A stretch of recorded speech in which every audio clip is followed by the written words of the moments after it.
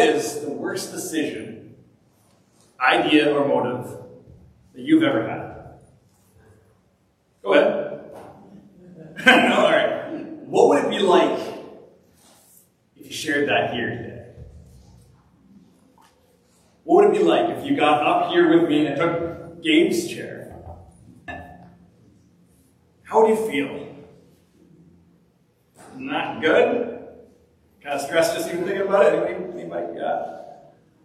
In 2013, Lance Armstrong, a 7-time cycling championship of the Tour de France, sat in a chair across from Oprah Winfrey and admitted that he had cheated.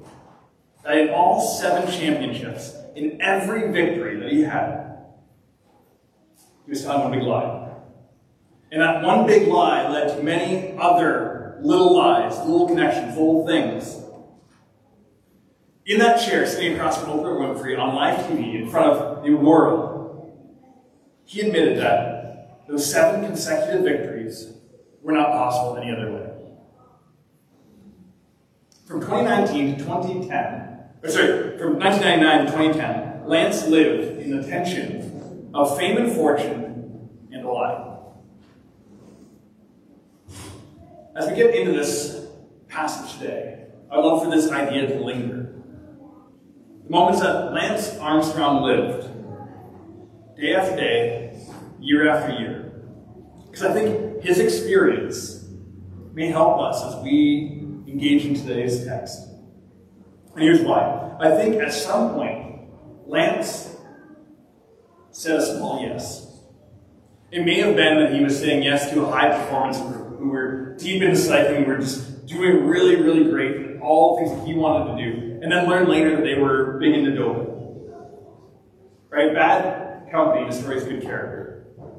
Or maybe it was the first time that he took that little boost to try to help himself recover, as he had testicular cancer. And this may have felt justifiable at the time, is that this cancer had attempted to steal him of his life, but here in this moment in his recovery, it was attempting to take his passion. And so he may have said yes to a little bit of a help in that way that allowed him to get back to what he loved. It may have been a justifiable lie at some point. But what we saw and what we've learned is that year after year, Lance had to keep stretching the truth. That he had to keep going down this and hide the reality that what he was doing was impossible. It wasn't just that he was uniquely gifted. I mean, if you look at his victories, when people would interview him after, he's like, oh, like, I'm a gifted guy, as he's putting it off as. He'd find some way to bury the truth of 7 consecutive wins where he was cheating. Most of us here aren't about to enter a race. Most of us here are even further from entering the Tour de France. But each one of us knows the temptation to stretch the truth. To get creative with a report, to hold or withhold information in a way that gives us an advantage. And each one of us knows the struggle between what is good and what is good for us. So let's pray the Lord's Prayer as we focus in on today's topic. Our Father in heaven, hallowed be your name. Your kingdom come, your will be done, on earth as it is in heaven. Give us today our daily bread, and forgive us our debts, as we also have forgiven our debtors. Lead us not into temptation, but deliver us from the evil one.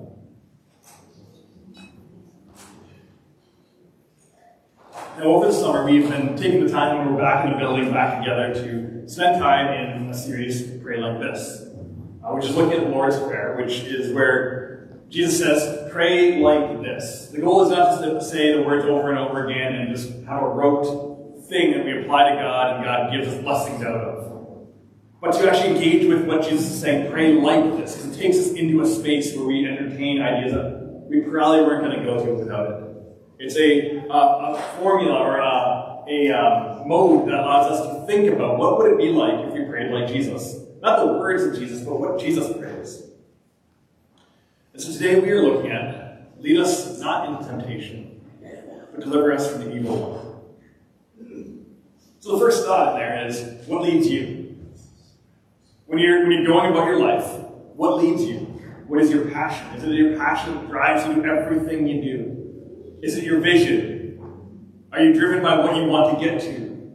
Is it your stomach? And don't worry, in the fall we will bring back our snacks and our coffee. Don't worry about that. If it's your stomach that drives you, name that, know that. Or maybe it is actually your faith. Maybe you're like, I am just so driven to see the kingdom come that everything I want to do is about Jesus and the way he lives out in creation.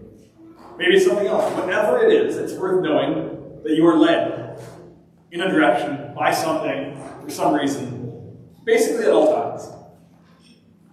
The key influence in you on your life, there's something that is moving you in a direction. It's driving your actions, it drives your choices, it forms your beliefs, and it forms your values. Whatever it is that leads you, it will form action, choice, belief, and value. Now, Jesus is modeling in this prayer, and one of the things we notice is a petition. And we see that in this petition, he has a desired result as he's praying. But I think before we get to the petition part of what the desired result is, it is worth pausing and pondering the request for God to lead. Many of us today in this room can kind of glance past that, because we know this prayer, we know that this is what you say, this is the thing, but it says, lead us. God, lead us. But this line is actually looking at that God might be one who will lead us. That there's actually a path to walk, there's a direction to go, and that we wouldn't get there without God. We know from the larger passage that this prayer is one to inspire or encourage us daily. Now, these areas that he highlights in our walk, in our journey, in our prayer life, are ones that are meant to be brought up for daily provision, for daily grace, and we see here as also if it's fitting in this daily rhythm of prayer, daily direction. As we embark on this passage, we must give space to the tension that arises in today's teaching. Right? Apart from God's guidance, we won't get anywhere. At least anywhere he wants us to be. We don't just stumble into the kingdom of God. We see that God will actively pursue us. He will chase us down. We know this from Scripture. We know this from even our own stories. But to follow him, we don't happen to just accidentally follow Jesus. And so I hope that today's message is today's message for you. And I hope that when you look at your faith in your life, that you identify that daily you need guidance. That while maybe tomorrow God encourages you to come back to the Spotify of this and hear the message anew, there's actually a better chance that tomorrow God has a different message for you. It probably won't even be for me. But tomorrow and the next day after that, God is likely has another message for you in that day, in that moment, in that time. And sure, he can bring you up to a message that was recorded by another pastor 30 years ago. But he wants to speak and guide you daily. And I think many of us want to grab a message, maybe from 15 years ago, and form our entire life all around that. And I think there's value in bringing a vision and direction to your life, absolutely. But then you may have gone 15 years astray if you're not hearing God anew, directing and speaking to you. So this passage starts off with the idea, Father, lead me. Do you know this Heavenly Father loves you. He's intent on you. He knows what you need before you even ask. And so we can look and say, He's our Father that wants to lead. Now from this, there's some tangible things that we'd love to consider. Like this posture in Father lead us is maybe not an easy one for many of us. Some of us don't like to be led. Some of us have challenges with fathers. Some of us just have a challenge of thinking a father can lead. But here we have a Heavenly Father that wills good for you. Right? He wants to drive you into a truer faith. He wants to bring you to a place where your will and His will align. Where you see that He is a good king, and He has intent for a good kingdom to be here on earth. And He wants to one day establish it fully in your life, but also fully in creation. So making a daily moment where we ask God, or invite God to guide our paths, actually sounds like a pretty good idea. If he has a bigger vision than we could ever have, and He has a deeper love for you than you could ever know, why wouldn't we create space and opportunity to invite Him to lead us? So as we take this, we realize that we then have to do something. Not just pray, but we have to deal with some of the things that we believe, some of the things that we wire in ourselves, some of the things that have been wired into us. And it's awkward and uncomfortable because nobody wants to surrender. We all have this intent for our own lives, and we also know that some of our intent is formed by the culture around us. But if we wanted to pray like Jesus prays, and to pray to the Heavenly Father for guidance and direction each day, that means each day we're kind of dealing with the fact that we don't always align with God. That my intent for today was actually very much different than what He intended for me. I actually had this moment on Thursday. I had a great intent for my day of getting things done. And it was stopped short because I hit my head again. I got another concussion, and if you guys have been around for a while, you know that this isn't the first. I'm going to say it's probably not the last, but it's not my intent to make more. But what that meant is that my entire day's schedule drastically changed. I could have gone about all the things I wanted to do, but I probably would be doing well today if I had continued trying to do what I wanted to do on Thursday.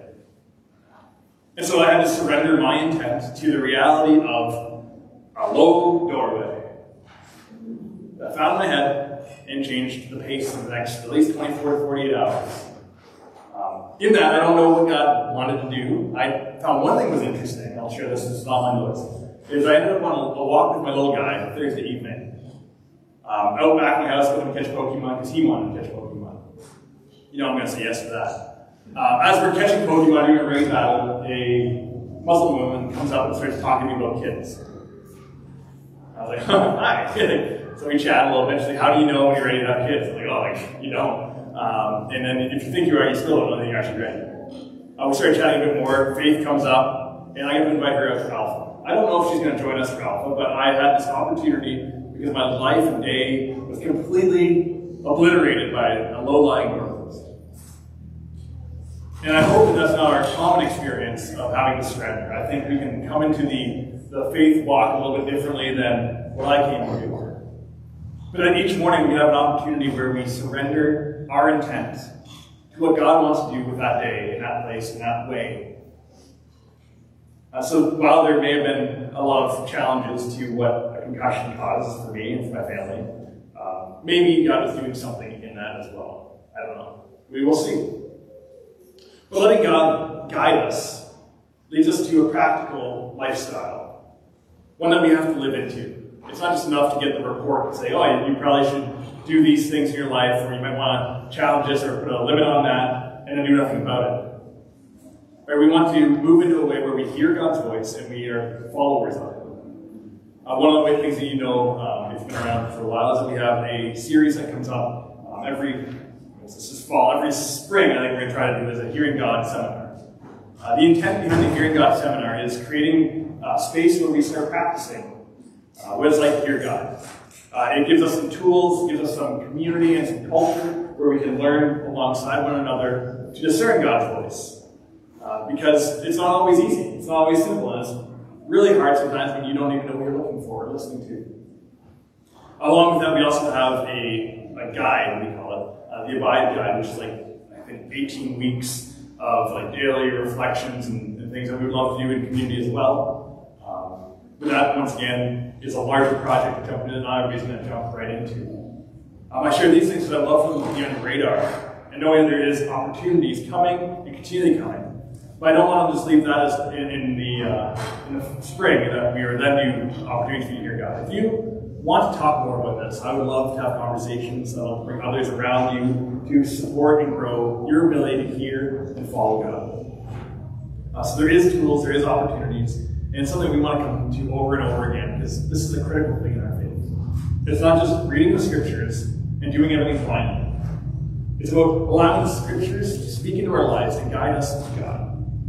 To allow us to understand who He is, to picture what His kingdom looks like, but then also to hear Him leading us into a life of the eternal life here and now, and into eternity.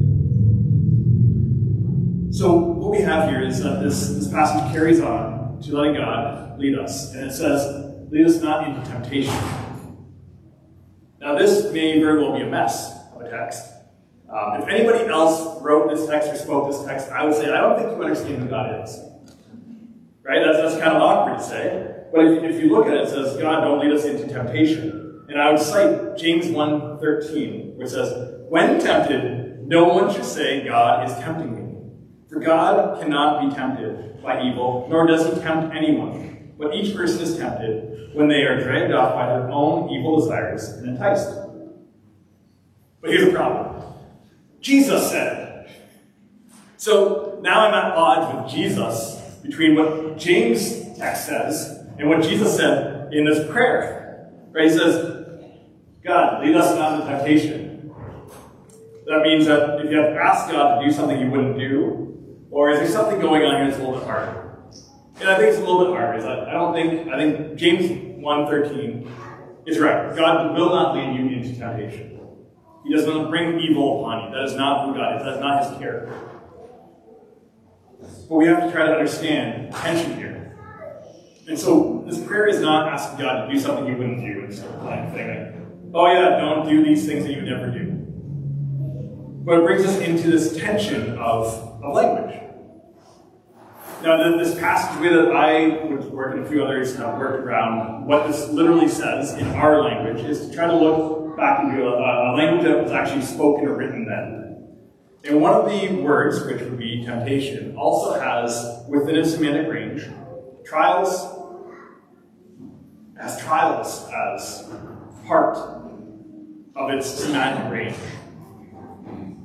And so that trial is, God, don't lead us into trials, which is a little bit different than temptation. The temptation we know is something other than what God wants.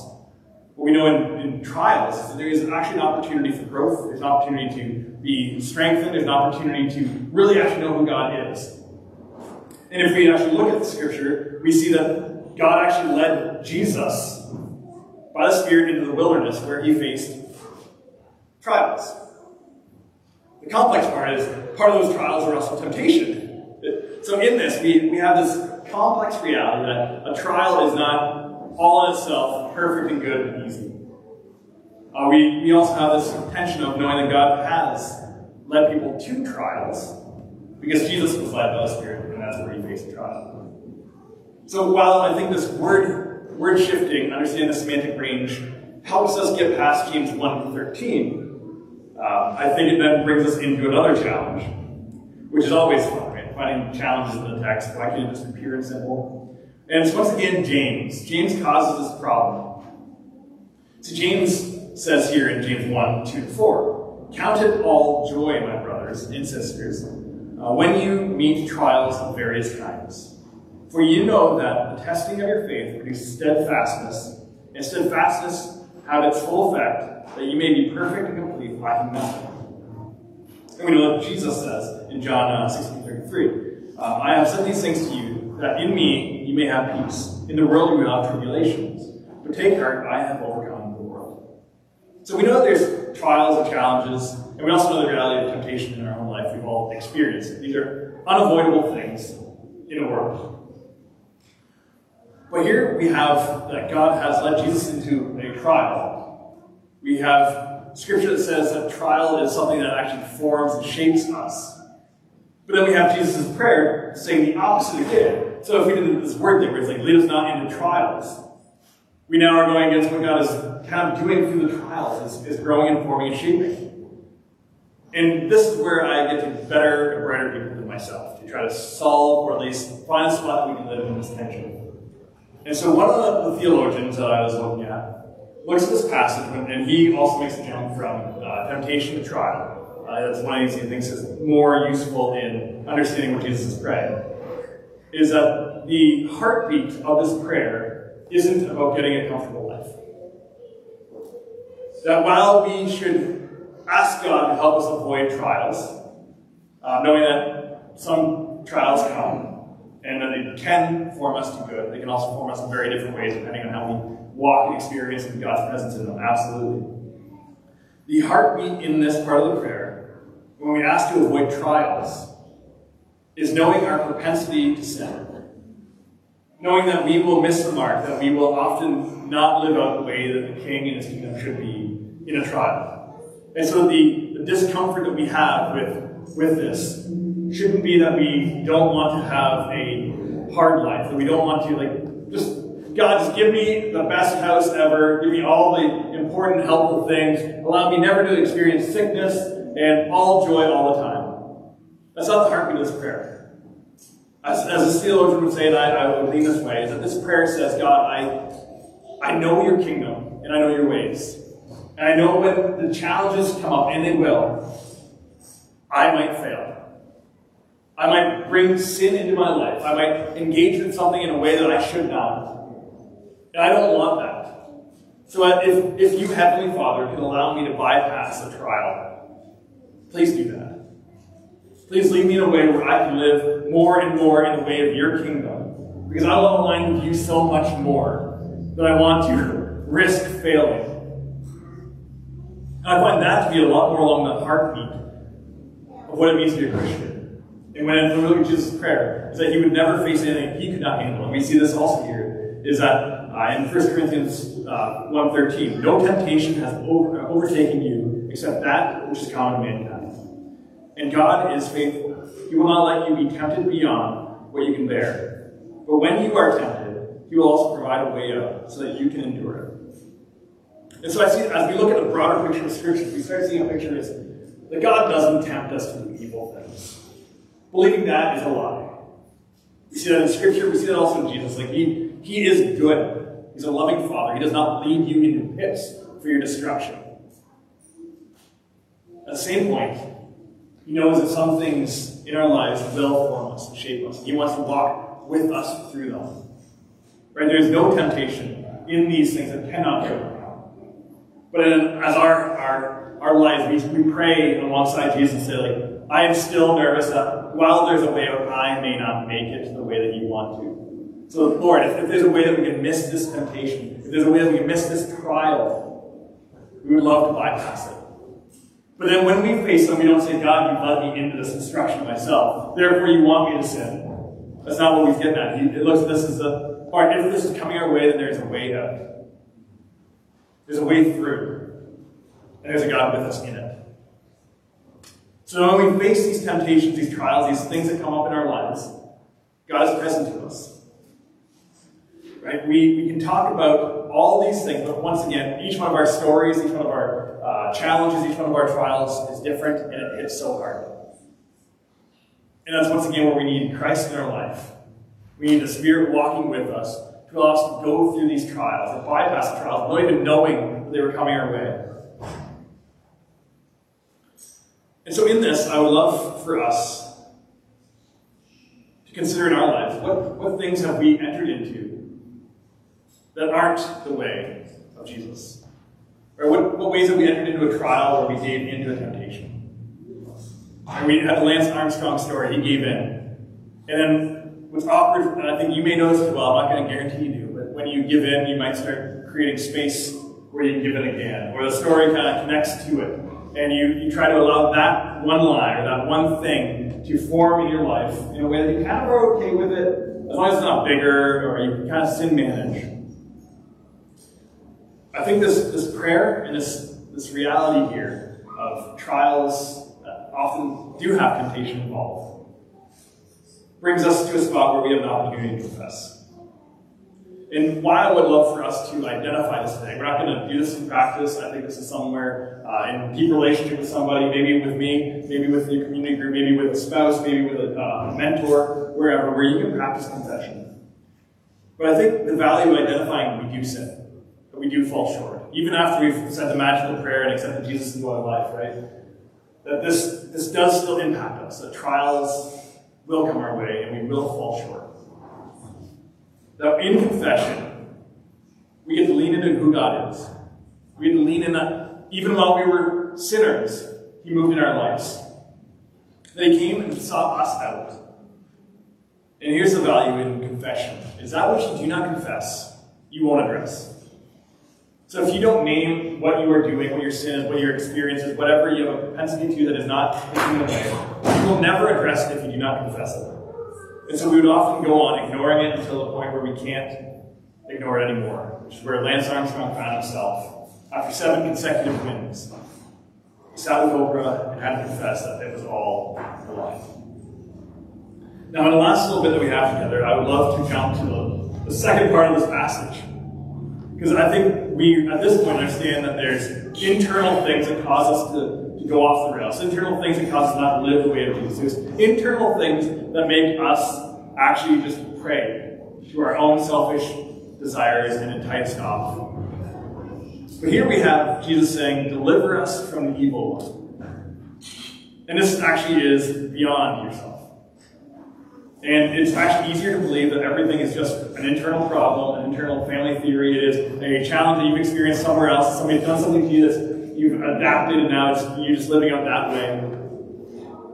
But we do not struggle just against our own weakness and our flesh, our own foibles. We don't just wrestle with our own beings and those around us.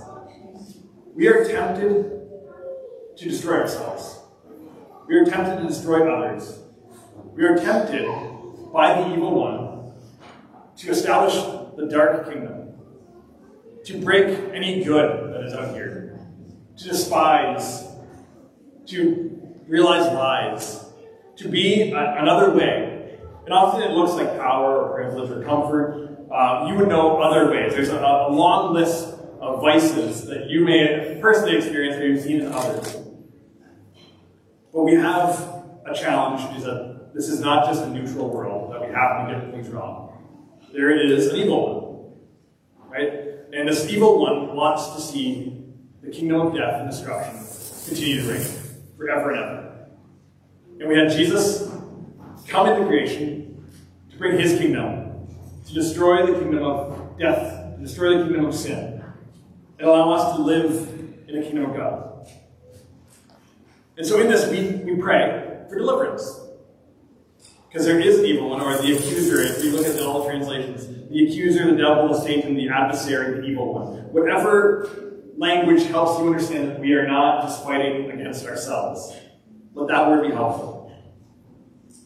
We are being led astray, day in and day out. And not like astray like a cute kitten that shows up on your doorstep. Like the astray that wants to destroy us and others. This being led astray wants to deform the good image that God has given humanity. And wants to bend it and break it. It wants to destroy the beauty that was created in creation and have that reflect something other than God's glory. And so when we pray for the power of Christ to deliver us. Deliver us from the temptations that we experience, from the trials that we engage in, the traumas that we may have had, or may endure later in life as well. The sins that ensnare us, and the paths and patterns that are ahead of us that lead to destruction. Jesus isn't just a great teacher. He is a deliverer. He is an overcomer of death and sin. And he has overcome all things so that we may too overcome. Now, I'm not sure what this means for you, but I do know that it means something. That every one of us needs Jesus day in and day out. That we have an opportunity to go a different way. And we need him to lead us. As followers of Jesus, that's what it means. Is Jesus is ahead, and we walk behind. So in this, I would love to also name another material that we as a conference have. It's not as regular as I'd love it, but it's part of reality. Is that we as a church are part of Church Renewal, which is a movement in North America and the Philippines, out of Manitoba, of all places.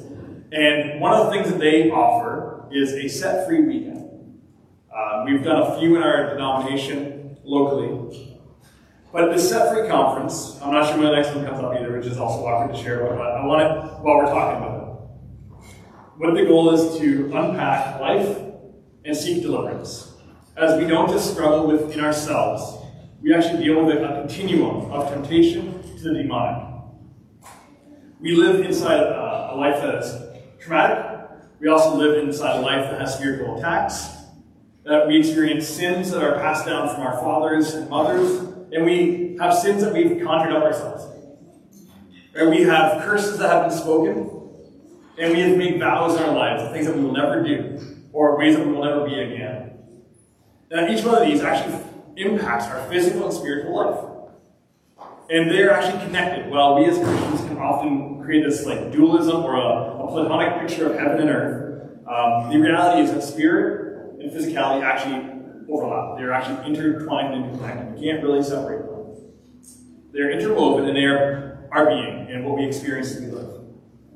So a set-free conference, what it actually does is it seeks to have spiritual freedom by exploring and confessing and finding victory. It's described as a weekend retreat, meeting with Jesus through teaching on inner healing, deliverance, the Holy Spirit, and finding lasting freedom in Christ. Some of the things that go on is experiencing the joy and victory more or fully or for the first time. In it looks at deepening friendships in Christ. It looks at discovering how to break free of hurts and bondage, as well as naming and learning and experiencing being a minister of Christ's victory. So what I really love about this conference, whenever it comes out, Dan, I'll let you guys know, is that it's not about a professional Christian living out the professional Christ way. It's about encouraging you in your rightful place as heirs into the kingdom, as co-laborers in Christ, to be empowered to live out the victory of Christ and to encourage one another to find freedom, to find Christ speaking into all of our hurts and hang-ups. So you may be here today a little surprised that we actually talk about the devil and that we picture evil as real. The first point is that's Orthodox faith. The second part is Jesus does that, so I'm in good company. So when we look at this life and faith in the devil, don't picture this red creature with horns. I don't know what you picture, but not that. We have an influence in the world that is trying to establish death and darkness. And I think we can all say amen to that when we see all that is going wrong in the neighborhoods, when we see like 509 Collective, where they try to help with food bank stuff. They have fridges and a whole bunch of stuff, and the fridge gets stolen, and the property gets robbed. Like, why? Because death and destruction is what the evil one wants to have. But here's the good news. As we talk about evil, darkness, Satan, the accuser, death, is that Jesus is greater. He has overcome it. He is a name above all names. And that while one kingdom wants to destroy everything, the greater kingdom wants to reclaim and restore everything.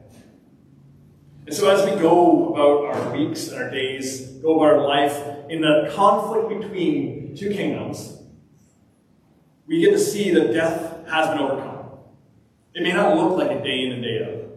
You may not experience it as you want to day in and day out. But that brings us back to this prayer.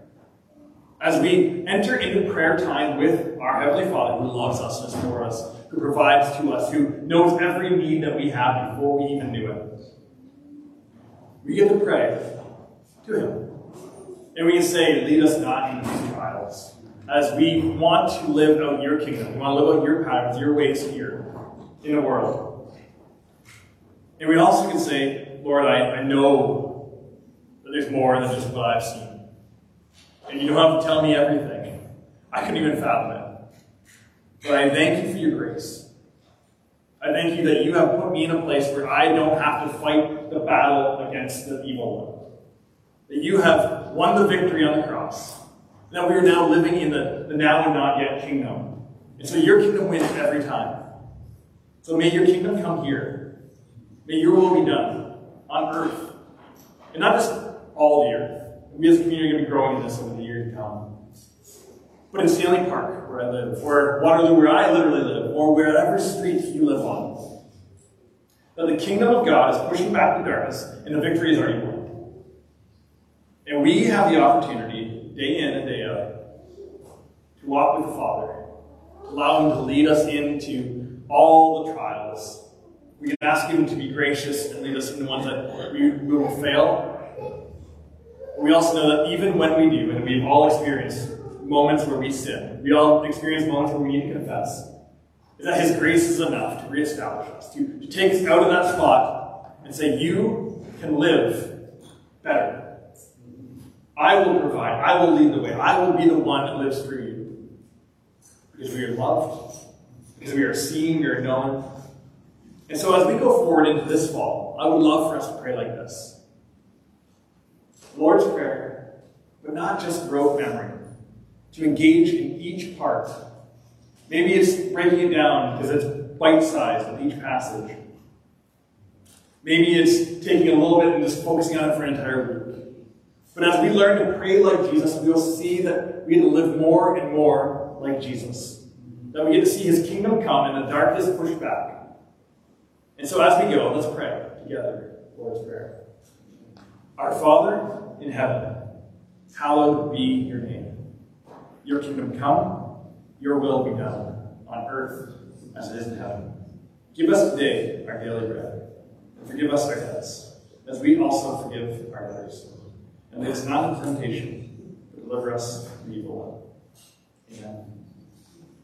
May you have a blessed week, and I look forward to being in connection with you throughout the week, but also back next Sunday. Grace and peace.